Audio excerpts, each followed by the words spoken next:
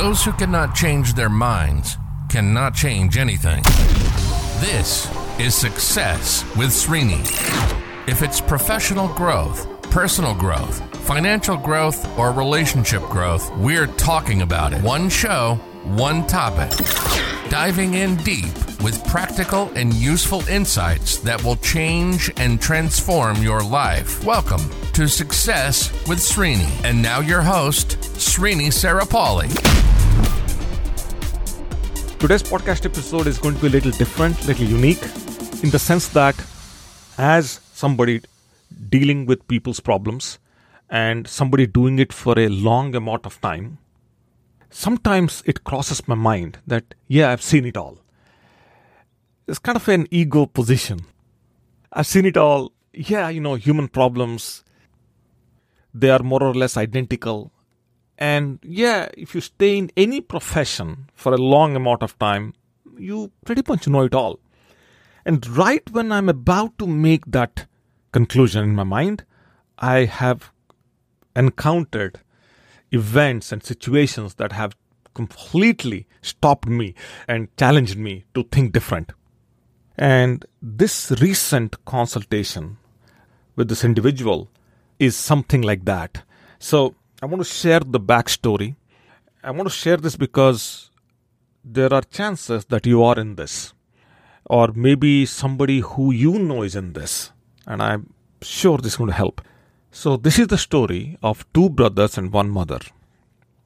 And the younger brother reached out to me with a unique situation that he's going through. He is in his 40s, and he has a situation where he thinks that he does a lot for his parents, both mom and dad, and for some reason the mother supports the elder brother. In every conversation, in every discussion, the elder brother gets the credit, and the elder brother's wife gets the credit. And despite of him and his wife taking care of both the parents, mom and dad, and the mom and dad live with the younger brother. So this individual, the younger brother who reached out to me, was emotionally very down and really beaten up because this has been going on for a long amount of time. Now, every time a family conflict happens like this, the problems kind of go a step down, and his concern for reaching out was because his children now are also resenting this behavior. So I was speaking to him, and midway in the conversation I said, "Is it okay if I talk to your parents?" Because I was, at that point, he was calling in with his personal problem, but then he didn't even say that to me. And he started saying that he is down and he is having fights in his family and there are disagreements.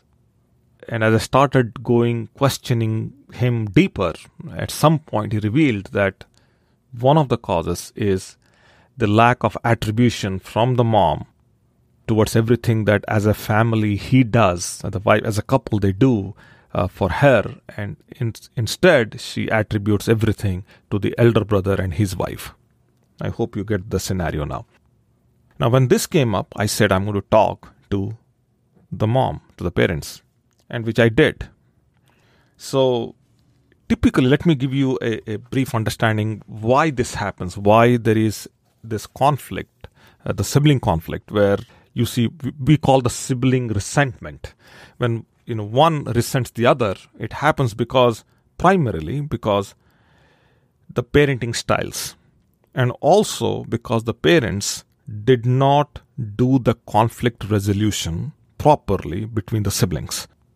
And the parents lack conflict resolution skills, and the parents have raised the children through a certain cultural heavyweight. So in that culture, that's how children are raised.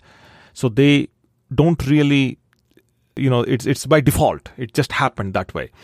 Because the conflicts were never resolved and the individual treatments are different, or each kid was treated individually differently, there is no fairness. And because there is no fairness, one of the siblings usually complains, and it seems the other gets the benefit. Usually that's how this plays out. That was my thinking. Maybe that has happened.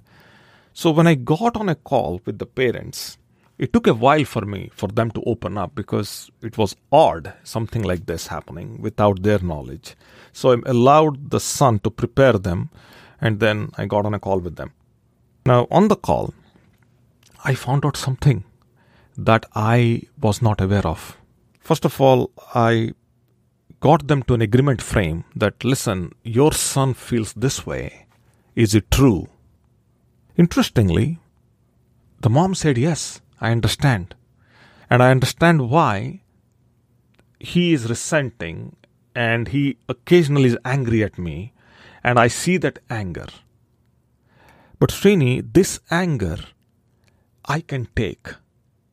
But I cannot overcome the pain and the suffering my elder son went through many, many years ago. So I'm trying to compensate for that. Along the way, as I'm trying to compensate for that, it's okay for me to take this anger. And I was totally shocked by her answer. And here is how she explained this. And this is a very important part. I want you to listen to this because, again, as I said, maybe somebody who you know might be going through this. And if it is, this is going to help. If not, I understand. Years ago, Srini, I had trouble in my relationships. And as I was having disagreements with my husband, and I was taking a lot that was being put over me by his family, I did not give enough attention to my elder son. He was growing up. And because of that, he was trying to solve the conflict between me and my husband and the other family members. As a result of that, he was under tremendous pain. The younger one was very young. As we were trying to resolve this, I ignored my son. My husband ignored my son. And he took a lot of beating. He took a lot of suffering.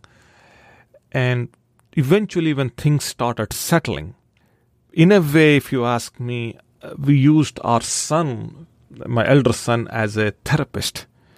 And today, 25 years later, 30 years later, we continue to do that.